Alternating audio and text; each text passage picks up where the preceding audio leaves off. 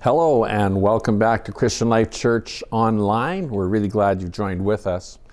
We've been talking over the last several weeks about fanning the flame, and really it's been a theme on revival. And last week I was sharing with you about the need for purity, and that's just being pure in heart, pure in action. We've talked about charity, and that being that other people's reputations are safe with us, that we're kind. Last week I also talked about chastity, a word that's not that well used today, but it really speaks of moral and sexual purity. Also talked about humility. And the whole thing was maintaining these four aspects of our lives so as not to grieve the Holy Spirit. And we talked about how grieving the Holy Spirit is causing the Holy Spirit to, withdraw, to be offended. It's like putting water on a fire. And the truth is that many Christians struggle in these four areas and oftentimes need help to break the cycle. Now, a lot of times we need the help and we don't necessarily know to ask, or we just begin to adapt and think, well, this is just normal. This is how I'm going to live my Christian life. And so we live this cycle of failure, sin, repenting, feeling sorrowful for it, and then failing again, and sinning, and having sorrow, and repenting. And it's just a cycle that can go on for years in our lives as followers of Christ. And we live in this constant state of regret and shame and guilt. Now, that's not the way it's supposed to be. Jesus actually said in Matthew 26:41, the spirit is willing, but the flesh is weak. And so I want to talk to you today about what it is to walk in the Spirit, what it is to live by the Spirit. You see, we need the Holy Spirit. And I really want you to think about this for a moment. But the disciples had Jesus for 3 years, 24 hours a day, 7 days a week. They walked where he walked. They ate with him. They were there when he calmed storms. They were there when he fed multitudes miraculously. They were there when he healed the sick, when he raised the dead. They served him and he taught them. And they did life full time with Jesus for 3 years. You might say they had the best education available to them.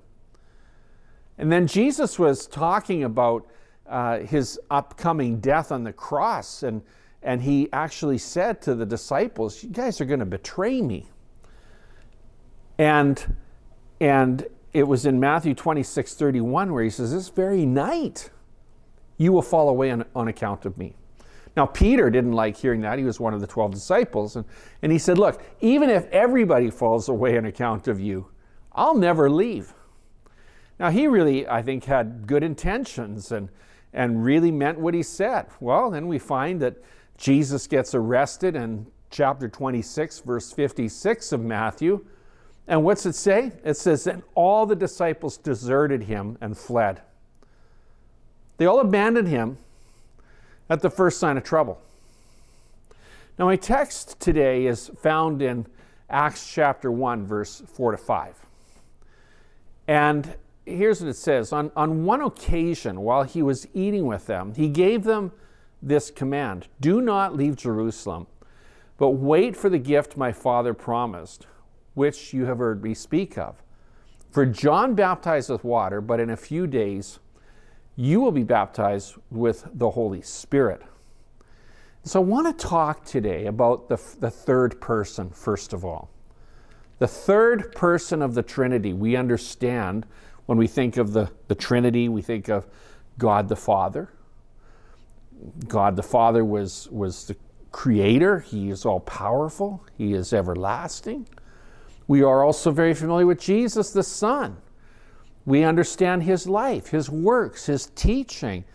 We follow the gospel of Jesus and we believe in Jesus for salvation. The third person of the Trinity is the Holy Spirit. And Jesus actually said in John chapter 16, verse 7, he said, "It is for your good that I'm going away. He said, unless I go away, the advocate will not come. But if I go, I will send him to you. And so Jesus is talking about his death. He's talking about his resurrection. He's talking about his ascension to heaven. And he actually says to the disciples, it's better for you if I'm not here. Because if I go, then I will send the Comforter. I'll send the Holy Spirit. He emphasized the need of the Holy Spirit. In Acts chapter 1, verse 8, it talks about this. And why? Why did he emphasize the need for the Holy Spirit? Because he knew that for the follower of Christ, that it would transform them, it would change them, and it would give them great empowerment.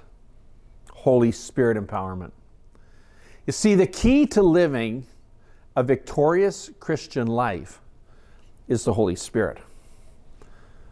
The Holy Spirit is our source of power for Christian living. And I want to encourage you with that. If you're struggling in your Christian life, if you're struggling in your walk with purity, with being charitable toward others, with being chaste or having chastity in your life, with humility or other sins, it's the power of the Holy Spirit that can make a difference in your life.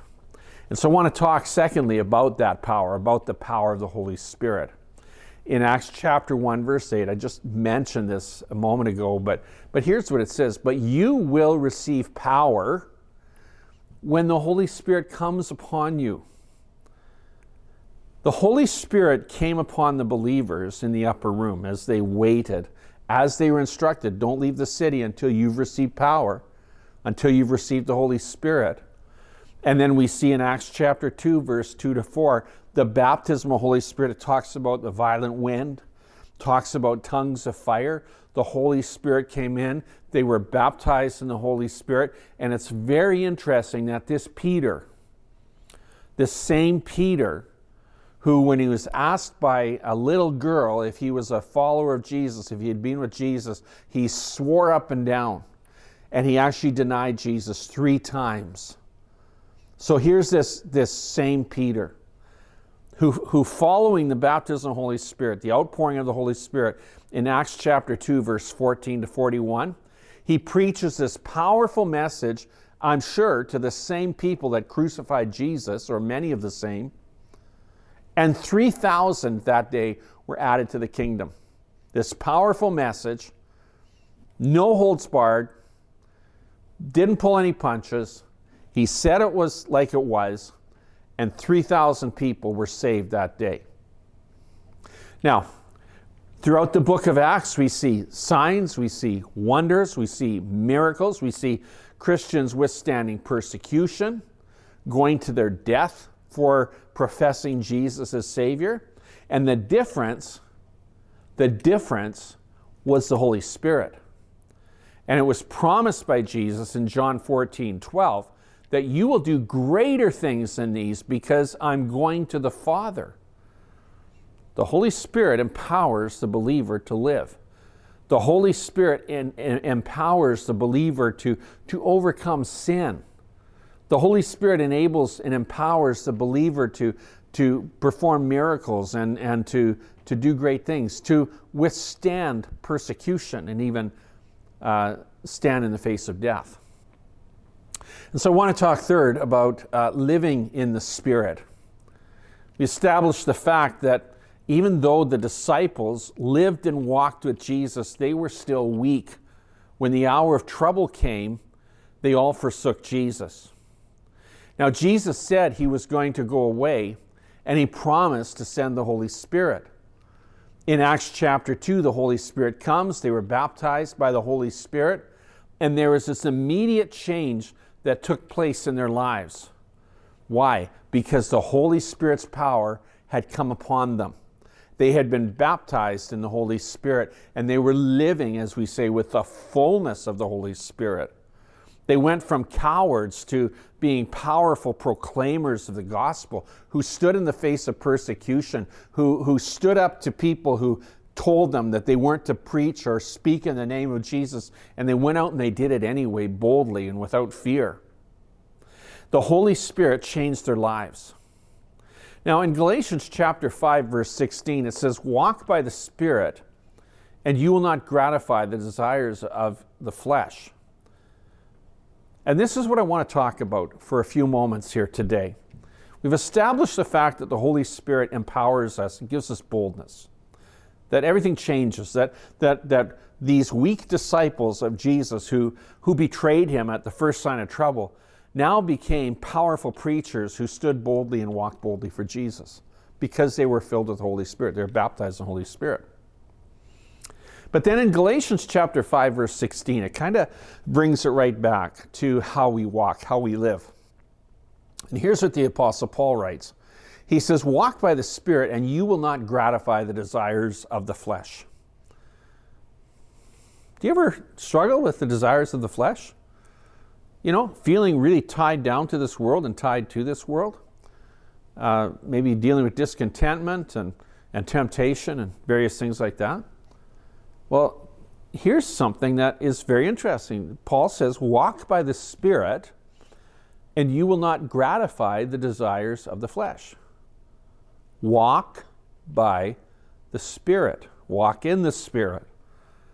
Well, how do we do this? How do we keep from indulging the flesh and consequently then grieving the Holy Spirit or offending the Holy Spirit? How do we do that? You see, many believers have secretly decided to allow themselves to live disobedient lives to Jesus. They've allowed themselves or given themselves an excuse to take passages of Scripture that really command or demand our obedience to Christ and saying, I know it's there, but I can't do it. I'm going to give myself, a hall pass on that one. I'm going to give myself a get out of jail free ticket on that one. I just can't do it. And so they struggle sometimes for years with secret sins, with private sin, with hidden sin. They may struggle for years with attitudes, actions, and intentions and thoughts that are not good, not glorifying to God. It's very interesting that the Holy Spirit helps us to repent of those sins. And what does that mean? To turn our back on them and to turn to God. And then, instead of giving ourselves permission to live a disobedient life, we can now walk in obedience to God by walking in the Spirit 24/7. Now, here's the thing. The disciples walked with Jesus 24/7. And when the hour of trouble came, they denied knowing him. They ran away from him. They were weak. Even though they had walked with Jesus, there was still something missing. And then Jesus says, unless I go away, I won't send the Holy Spirit.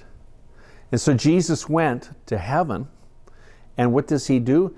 He sends us the Holy Spirit, and the message to us is we're actually better off. We're actually better off than those 12 disciples who got to walk with him. And the promise in the Scripture is that we'll do even greater things. Not because we're great, but because of the Holy Spirit. When we're walking in the Spirit, we're not just, doing the right things by going to church on Sunday. Here's the crunch. When we walk in the Spirit, we are praying and we're sensitive to the Holy Spirit. I'm going to break that down a little more clearly in a few minutes. When the disciples were with Jesus, he told them what to do. He told them where to go. He instructed them on how to do things, go and take the fish and the loaves and distribute among the people. And lo and behold, there was this miracle. Thousands of people were fed.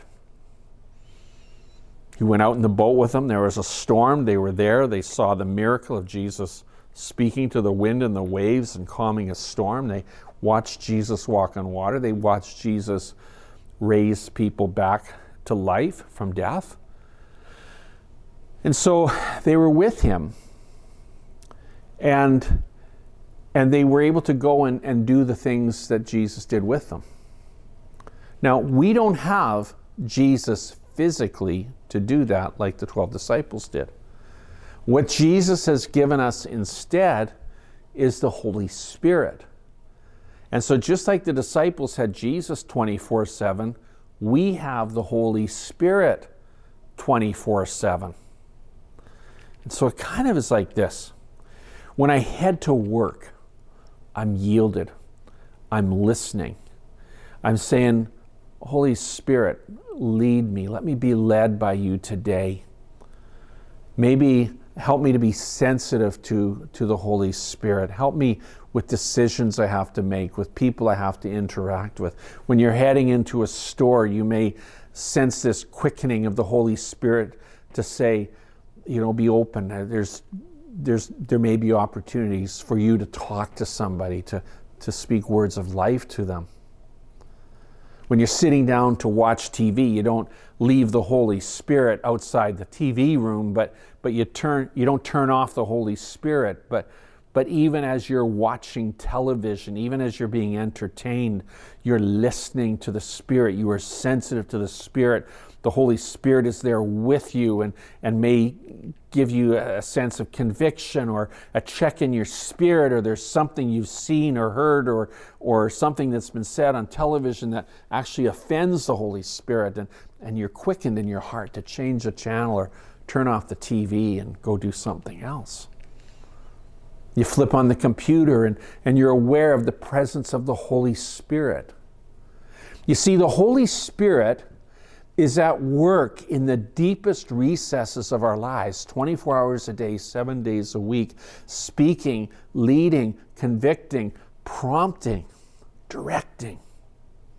And as we become aware and conscious of the Holy Spirit, we just expect the Holy Spirit to be present.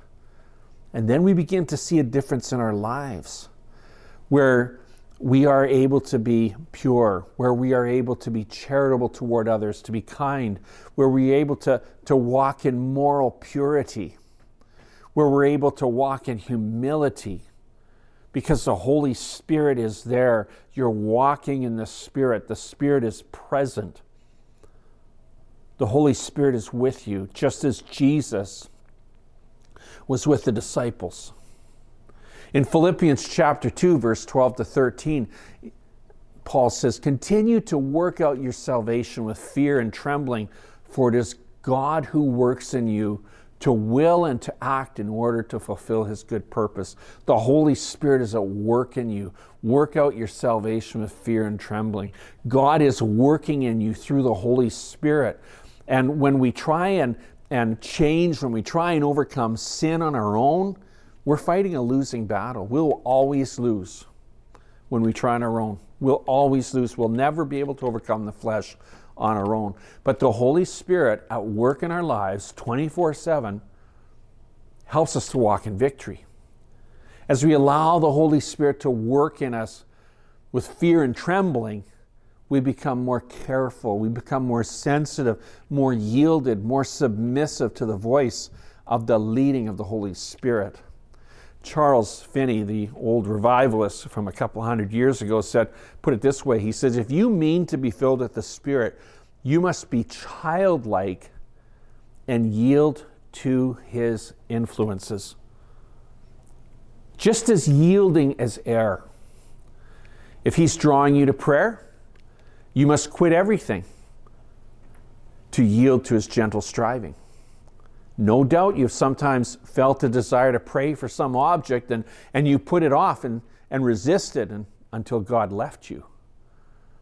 And if you wish him to remain, you must yield to his softest leadings and watch to learn what he would have you do and yield yourself up to his guidance."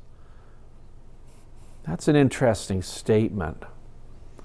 Sometimes we resist God until he leaves us alone. And you see, this is the state I think a lot of Christians are in, and why they struggle with sin, is because they haven't known to yield to the Holy Spirit. They haven't known necessarily to listen to the Spirit's leadings or promptings, and they haven't learned to distinguish that feeling, that gut feeling you have, that sense of conviction is actually the Holy Spirit. They just think, oh, it's just me. And so they turn it off. They learn to ignore it until that voice is quieted in their lives. And now there's no more conviction. Now there's no more promptings. There's no more checks in the Spirit. You're just kind of going along, walking after the flesh instead of being led by the Spirit. And I like what he says. You must yield to his softest leadings and watch to learn what he'd have you do, and yield yourself up to his guidance. We have a voice. We have a mind. We have a body. We have a will. But it is not us that lives. It must be the Holy Spirit living in us and through us. Being completely yielded, completely surrendered. Now, we're going to fall. We're going to fail. We're going to struggle. We're human beings. We're going to sin. In fact, the Bible says if you say you're without sin, you're a liar. And so what do we do when we fall down, when we fall flat in our face? When we don't yield to the Spirit? When we don't listen to the Spirit's promptings? We get back up, we ask the Lord to forgive us, and we start over again. Come back, you repent. You know, when I was a young person, I learned very early on in my walk with God that you can listen to the Holy Spirit in some of the very practical areas of your life. When you don't know what to do, the Holy Spirit can guide you and will lead you. So I was this teenager, and I happened, when I was a young person, to love motorcycles and motorcycling and dirt biking. Every single day of the summer, the spring, the fall, I would go out riding. I would ride as much as I could. I loved motorcycles. I would eat, breathe, drink, and sleep motorcycles. I had motorcycle magazines. I had motorcycle pictures in my bedroom. I mean, my life was all about motorcycles. Now, I loved Jesus, of course I did, but I loved motorcycles. And this opportunity came along to get into racing motorcycles, cross-country racing, enduro racing. And I really wanted to do it. But I felt the Holy Spirit say, no, it's not for you. You see, the races would have been on Sundays. And as I thought about it, as I prayed about it, I just felt the Holy Spirit say, no, this won't be good for you. You will lose out.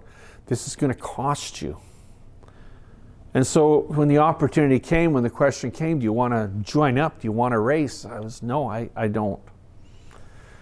Now, I'm not saying that every motorcyclist that races a motorcycle on a Sunday is not listening to God, because this was my journey, this was my walk, and I'm not disparaging anybody else in their walk. But for me, in this situation, I felt the Holy Spirit saying, no, this is not for you.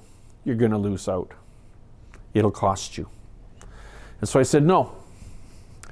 Jim Cymbala quoted a gentleman saying this. He said, to be conscious of the Holy Spirit solves 90% of our problems. The key to be aware of and in touch with the Holy Spirit is being conscious, being aware, listening, obeying. In Romans chapter 8, verse 5, it says, those who live in accord and with the Spirit have their minds set on what the Spirit desires. You can have the best Bible education. You can have a master's degree in theology, a doctorate in theology. You can attend church regularly. You can quote Scripture. You can witness. You can profess to the ends of the earth that you are a Christian. But to really experience victory in your life, you have to learn to listen to the Holy Spirit. You have to learn to obey the Holy Spirit. You can have all of the credentials and be ungodly and carnal and have a heart that's after the world instead of after the Holy Spirit and what God wants. You see, desires are really hard to change. They're really hard to overcome. But the Holy Spirit can help us with every one of them. So I want to close with these words. We can yell and scream at the world all we want and say, you shouldn't sin, you shouldn't do this, you shouldn't do that, you should be like us. The only thing that changes any of us is that we become new creations in Christ Jesus. That we're filled with the Holy Spirit, we receive the Holy Spirit. That we understand that the Holy Spirit changes and empowers us to witness. And when the Holy Spirit empowers us to witness, the result is that people will respond to Jesus. Jesus didn't come to change sinners or make them behave better. He came to save us. And it's the Holy Spirit living in us, living in those who are saved. It's the Holy Spirit living in us, learning to listen and learning to obey, that really brings about the change that you and I want. Now, we've been talking about revival for the last few weeks. We are praying for revival in Christian Life Church. We're praying for revival to happen in our whole city. We're praying for revival to sweep over our nation. Revival starts with the individual. It starts with praying. It starts with calling out to God. It starts with believing that God wants to pour out His Spirit on all flesh in these last days. It starts with us yearning and longing for a move of the Spirit. But a revived Christian, somebody that's experiencing revival, takes those prayers and they begin to be the answered prayer. They get revived. They get spiritually renewed and revived. And how does that happen? We learn to walk in the Spirit. We learn to listen to the Holy Spirit. We learn to obey the promptings of the Holy Spirit. And when you do that, you will have revival. When all of us do that, we will have revival. Then the Holy Spirit will not be grieved, and you will see the Lord do great and marvelous things. You will see people miraculously healed and set free, and people coming to Christ. But it starts with us as believers, as followers of Jesus, being personally revived, learning to walk in the Spirit, learning to obey the voice of the Spirit. And I pray that that happens for you today. I believe God is doing a new work in us today. I believe God is sending revival. I believe that God is stirring His church. I believe God is waking up sleeping saints. I believe that fallowed ground is being plowed up, stirred up, and there are seeds of revival that are being planted and are growing. And I pray that this happens for you. Wherever you are, wherever you're listening from, I pray that you will experience the power of the Holy Spirit, listening to the voice of the Spirit, being led by the Spirit. And Heavenly Father, I pray for everybody here today that's listening, that you would send revival, that you would revive us, O Lord, that we would be people that would learn to listen to the Holy Spirit. Now, you may be listening, and maybe you've never given your life to Christ. The Holy Spirit would be speaking to us, and God loves you. Jesus died for you. He gave His life for you, and He wants you to accept Him. And you say, well, I'm not good enough. You don't have to be good enough. I don't want to give up my old ways. Well, what I'm asking you to do is open your heart and life to Jesus, and you allow the Holy Spirit to change you. You allow the Holy Spirit to give you a new heart. You allow the Holy Spirit to give you new desires. You'll be amazed at what the Lord can do in your life. Well, I want to thank you for joining us. Thank you for turning on this channel. You could have been anywhere else, but thank you for joining us. And if you want to get in touch with us for any reason, contact us through our website, clcwinnipeg.ca. If you're out of town, Or if you're in Winnipeg and you're looking for a church to attend, you don't have another church to attend, check us out. Our meeting times are on our website, and our location is there. We'd love to have you come and be part of a worship service with us. On February the 1st, we have a fantastic night of prayer and worship planned. And Mateo Acosta is going to be with us with a worship team, and we are going to expect and believe God for a move of the Holy Spirit upon the church. I believe it's going to be a very special night. So it's going to be Wednesday, February the 1st, 7 o'clock at 1042 Jefferson. We'd love to have you join us. Well, thanks for being with us today. God bless you, and God willing, we'll see you next week.